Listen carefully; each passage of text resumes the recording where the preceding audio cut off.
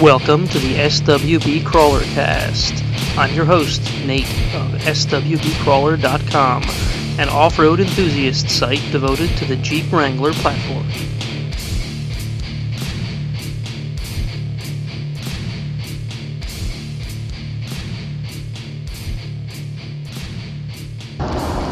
Welcome back, all you wonderful listeners, to the SWB Crawler Cast. Here we are at episode 6. Today is Monday, January 18th, and I'm recording in the bitter cold. As you can probably tell from the background noise, I'm still recording on the go. I tried pretty much all week last week, and most of the weekend, to find some time to get away to record in a nice secluded area at home, and it just didn't work out. So, I don't know. I guess I'll just have to record on the go when I can't find some time at home, and record at home when I can. I think it'll be worth it to try to find some time at home, give you guys a better quality podcast. So it is still very cold here in Pennsylvania. This seems to be the new normal. We have a mild November, December, and then a bitter cold in January and February. Last year, I remember some temperatures getting down to 0 or below, and this year it seems like we're right on track for that. This morning, I believe the temperature was in the teens when I left for work. I had to stop for gas, and I think I lost a layer of skin on my face. That's how cold it was. I generally grow a beard over the winter, mainly for hunting season. So I don't like having things on my face, like face masks or other things to cover up my face and mouth and nose or whatever. So I would grow a full beard, just long enough to keep some heat on my face and keep the elements away from my skin. This year I took it off just before Christmas because it was so warm and the beard really didn't seem to be doing much good. I think I just might have to grow it back. It's pretty bad here in PA. Like I said, usually it's just not this cold. I guess this is something we're just going to have to get used to. So, since the last podcast, on the last podcast, I mentioned that I had picked up a used spacer lift for my LJ. I don't remember if I mentioned it or not, but one of my concerns with lifting my LJ is clearance to get it into my garage. I have this garage that's underneath my house, and over top of the garage is the front porch of the house, and that's sort of an overhang, and there's a slope on top of that, because the garage is lower than the street, because it's under my house. So our driveway slopes down, not steep, just enough. And then there's the porch to worry about, and then there's the garage door itself. It seems to be a shorter than standard garage door opening, so I think that's part of my problem. But anyway, the LJ on 31s with stock suspension, the soft top, the center bow of the soft top, which is right above the center hoop of the roll bar, just has about an inch, maybe inch and a half of clearance between the arm on the garage door and also the door itself when I enter through the door. And the overhang for the porch is almost identical in height to the garage door. So I have all these things to think about. I don't know if I can put on this spacer lift, and not do something about that clearance problem. I really don't want to have to start parking on the street. I guess I will if I have to. I don't have much choice. So I started thinking about solutions for that. And my father has a TJ with a hardtop, and his already has a spacer lift on it, but he's got 30s on it instead of 31s, and his fits in my garage. So 31s should be about half an inch taller, should make the Jeep about half an inch taller than 30s. Unless I got my math wrong, that's a pretty simple one. So the only major difference there is the hardtop. The hardtop doesn't have the bow like the soft top does. The soft top, I think, is what my problem is, or at least a way to try to solve my problem. So I started looking at frameless soft tops, and I was looking at the Trek Top NX from Bestop, which looks like a really good option. I don't necessarily love the fastback look, the slanted rear of the top, which is why I've never really liked frameless tops, because they always have that slant to them, and I never really liked it. But the thing with the frameless top is it doesn't have any bows. It hugs the roll cage, which should gain me 3 or 4 inches, if I'm estimating right, above the roll bar when I pull the Jeep in and out of the garage.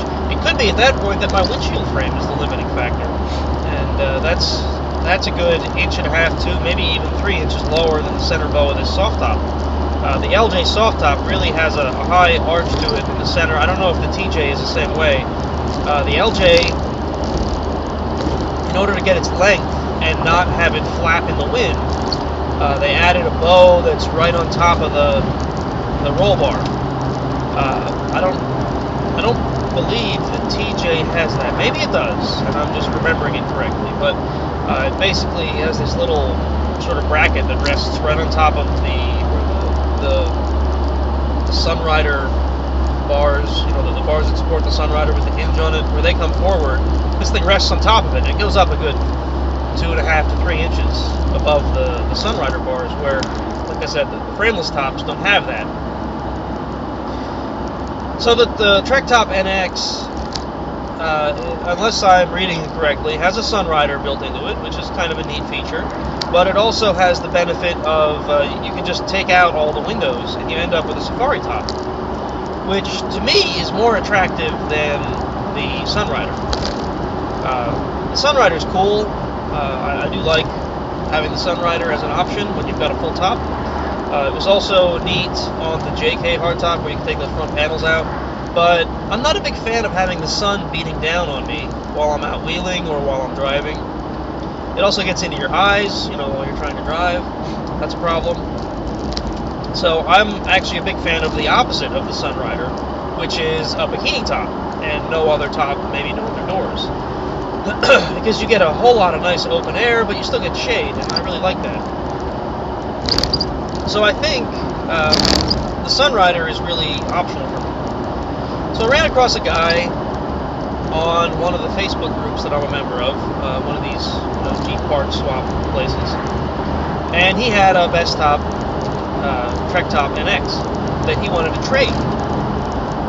And I had gotten in a conversation with him, and it turned out this would have been a perfect deal. He wanted to just even up trade my soft top for his. His Trek Top seems to be in decent shape. My top's in decent shape. As far as I can tell, the canvas on this top was replaced shortly before I bought it. It may have been that the top was new when I brought the thing home, and that was only a year ago. So yeah, it's in pretty good shape, except for some scuffs and scratches from a couple trips off-road. The problem became that he was in North Carolina, and I'm in Pennsylvania. Obviously, this isn't the sort of thing that we can exchange via shipments.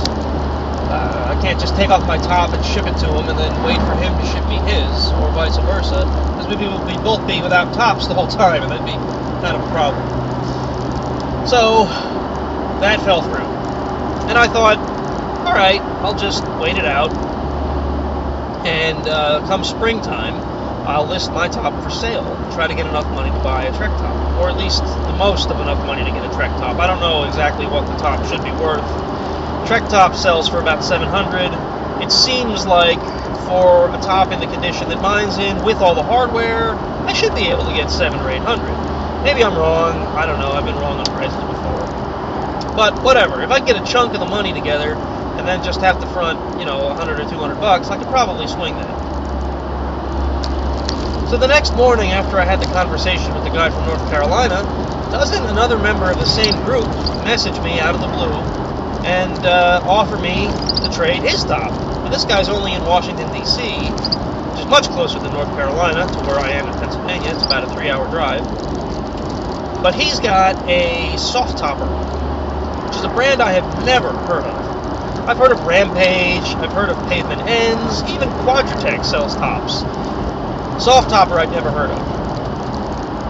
So I was a little leery, but I've done a bit of research. Most of the day yesterday I spent just reading up on the soft topper and watching videos of people installing and uninstalling the soft topper, and watching videos of people driving down the highway with the soft topper, just to get a feel for what this thing is going to be all about. And it seems like a pretty good top. So if anybody out there has any experience with this thing and they want to chime in before I commit to this deal, please send me an email, nate@swbcrawler.com, or hit me up on Twitter @swbcrawler, or send me a message on Facebook, swbcrawler, facebook.com/swbcrawler. But at any rate, the only major difference I see between this top, the soft topper, and the Trek Top NX is the lack of the Sunrider, which, as I mentioned, really might not be a big deal for me. I may be just fine with that. So, yeah, this may be happening. It could be as early as next weekend, depending on how our schedules line up. We're going to try to meet somewhere halfway and swap tops, which should be fun. I can just picture us at a rest stop on the interstate swapping tops on our Jeeps. It'll be interesting, especially in the cold. I hope it isn't this cold next weekend. So that'll hopefully get me the clearance that I need, and then I can continue down the road of getting those spacers installed, and then I'll be a lot happier, I think. And to be honest, the look of that fastback look is kind of growing on me. The more pictures I look at, it's a nice, unique look. At least for the moment, it's unique. The only downside that I've read with either the Trek Top or the soft topper or any frameless top is that if you upgrade your roll cage, you have to take it into consideration. And I'm not sure what limitations I'm going to have when that day comes yet. But, well, I guess we'll cross that bridge when we get to it, because I feel like roll bar is far enough ahead in the future that I shouldn't be worrying about it yet. Hopefully when that day comes I can come up with a better solution, or maybe this vehicle won't be a daily driven Jeep by then and I can just take the top off of it. I don't know. Who knows what the future holds. I guess we'll find out when it gets here. So, aside from my daily happenings and it being very cold outside, I haven't yet finished my little computer that I talked about last week, but that's coming. Hoping to pick up some more parts in February, maybe everything I need to complete it, and then get it mounted. So that'll be fun once it's there. Then I can actually tell you what the temperature is outside instead of just an estimate of it's really freaking cold. So that'll be good. The podcast will benefit, and that's important to me. So I thought today I would talk about a couple of news articles that I've read regarding the new Wrangler, or at least things that are coming to the Wrangler. Two things that the aftermarket, or I should say the enthusiast industry, has been begging for out of Chrysler and now Fiat for years and years and years. The first is the promise of a diesel engine for the Wrangler. Now, none of this is confirmed, or at least not set in stone confirmed. Another site called Autoblog had supposedly gotten inside information from an unnamed source at Fiat, basically stating that the 3.0 liter EcoDiesel that is already for sale in 1500 Dodge Rams may be in line for the Wrangler in 2018. Well, they didn't specifically say 2018, but they did say it was coming for the Wrangler. Some other information, and also they talk about an 8-speed automatic transmission behind the diesel, which apparently is also available in the Dodge Ram 1500. I guess the motor's been well received, and it's also the most fuel-efficient pickup that Dodge sells, which is promising for us Wrangler drivers that want a little better fuel economy. They also did go on to say, however, that diesel engines have been more popular in Europe because of their fuel economy, and maybe because of their pollution standards. However, diesel is generally worse for pollution, from what I've read and seen. I mean, we all heard about the Volkswagen fiasco back in September or so of 2015. I guess with the proper controls in place, they're okay, but they're not as good as well. Obviously, it's like a hybrid or something. So in Europe, apparently they have stricter emissions laws that have recently gone into effect, or are set to go into effect in 4 or 5 years, or it might have been 4 years. I think they said 2020. And because of that, Europe is starting to move away from the diesel and moving toward, I guess, alternative fuels or electric cars or whatever. So of course that means that America is now looking at diesel engines, because we can never just be up with our European counterparts. We have to be a couple decades behind, it seems. I don't know why. We do gasoline, they do diesel. They move away from diesel, we do diesel. I don't get it.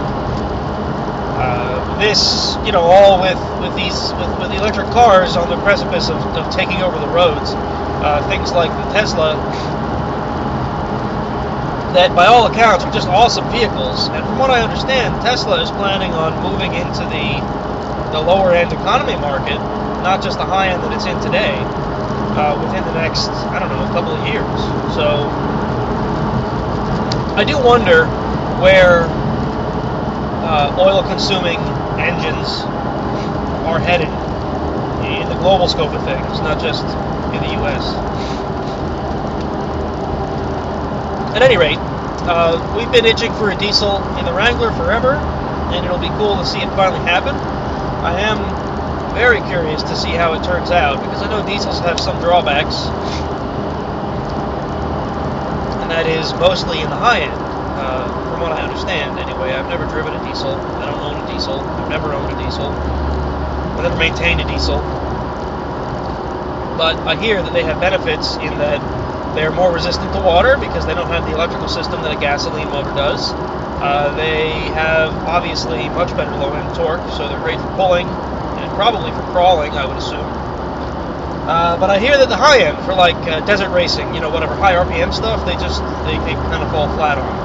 So I guess we'll see how that turns out with this diesel motor.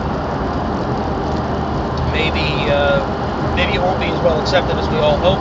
Maybe it will, who knows.